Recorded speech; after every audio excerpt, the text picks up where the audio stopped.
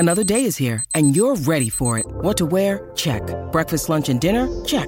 Planning for what's next and how to save for it? That's where Bank of America can help.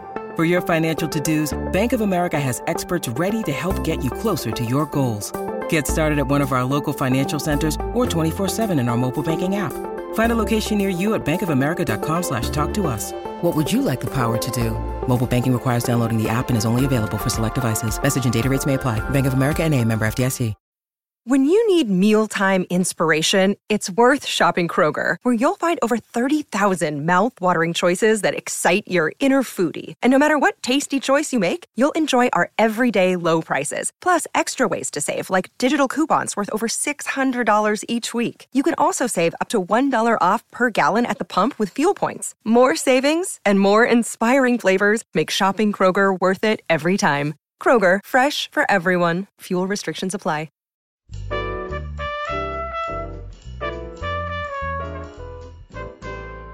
I'm Joe Reed, and you're listening to Behind the Mic with AudioFile Magazine. Emily Connolly has been with me for the whole week, and it's been a week of some great recommendations, Emily. I'm so happy that you're enjoying them, Joe. I really am. So how are we ending the week? So today we're talking about a children's audiobook that I know we're just heading into Halloween, maybe something a little bit creepy to listen to with your kids, but also just a fascinating story. It's The Skull, a Tyrolean folktale written by John Klassen and narrated by Fairuza Balk, with John Klassen narrating the afterword. Very, very spare. Yes. But beautiful at the same time. Exactly. It's about a young girl named Attila who's fleeing from home. We don't know what she's fleeing from, but we know it's not good. Running into the forest, haunted by this otherworldly voice calling her name. It's a little scary.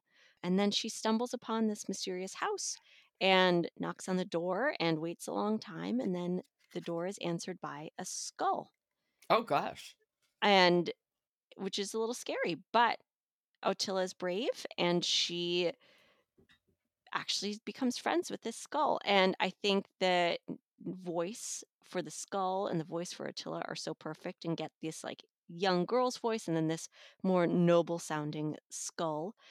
And they have this unusual friendship. I love hearing them exploring the house, Attila getting to see all the pretty things that he has there, and asking some interesting questions and getting to know more about him. And then the skull finally admits that there's something really scary that happens to him every night, and Attila has to rise up and defend him. So it's a little bit scary, but also really sweet, and sort of an unusual story of friendship. And let's talk a little bit about Fairuza. How's her narration? I know her mostly as an actress rather than a narrator. She was great. I think that, like I said, the skull voice was distinct and very distinguished compared to Attila. And then there's some scary voices that we hear. We hear that voice calling her name, sounds very otherworldly. We hear this menacing skeleton that comes trying to attack the skull, demanding the skull, and that Attila stands up to. So I think she strikes the balance between being too scary for kids, because obviously it's a kid's book, but still giving you that like exciting shivery feeling in the story. Okay, well, why don't we hear a little bit? I'm eager to. Yeah, so this is Attila finding the home of the skull and starting that unusual friendship.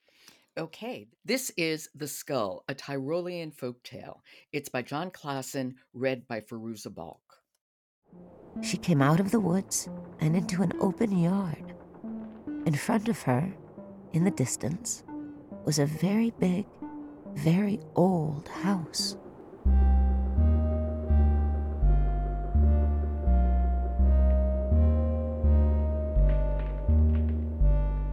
Attila went up to the house. It looked abandoned, but when she tried to open the door, it was locked. She knocked loudly to see if anyone was inside, but nobody came to the door. "Hello?" she called out.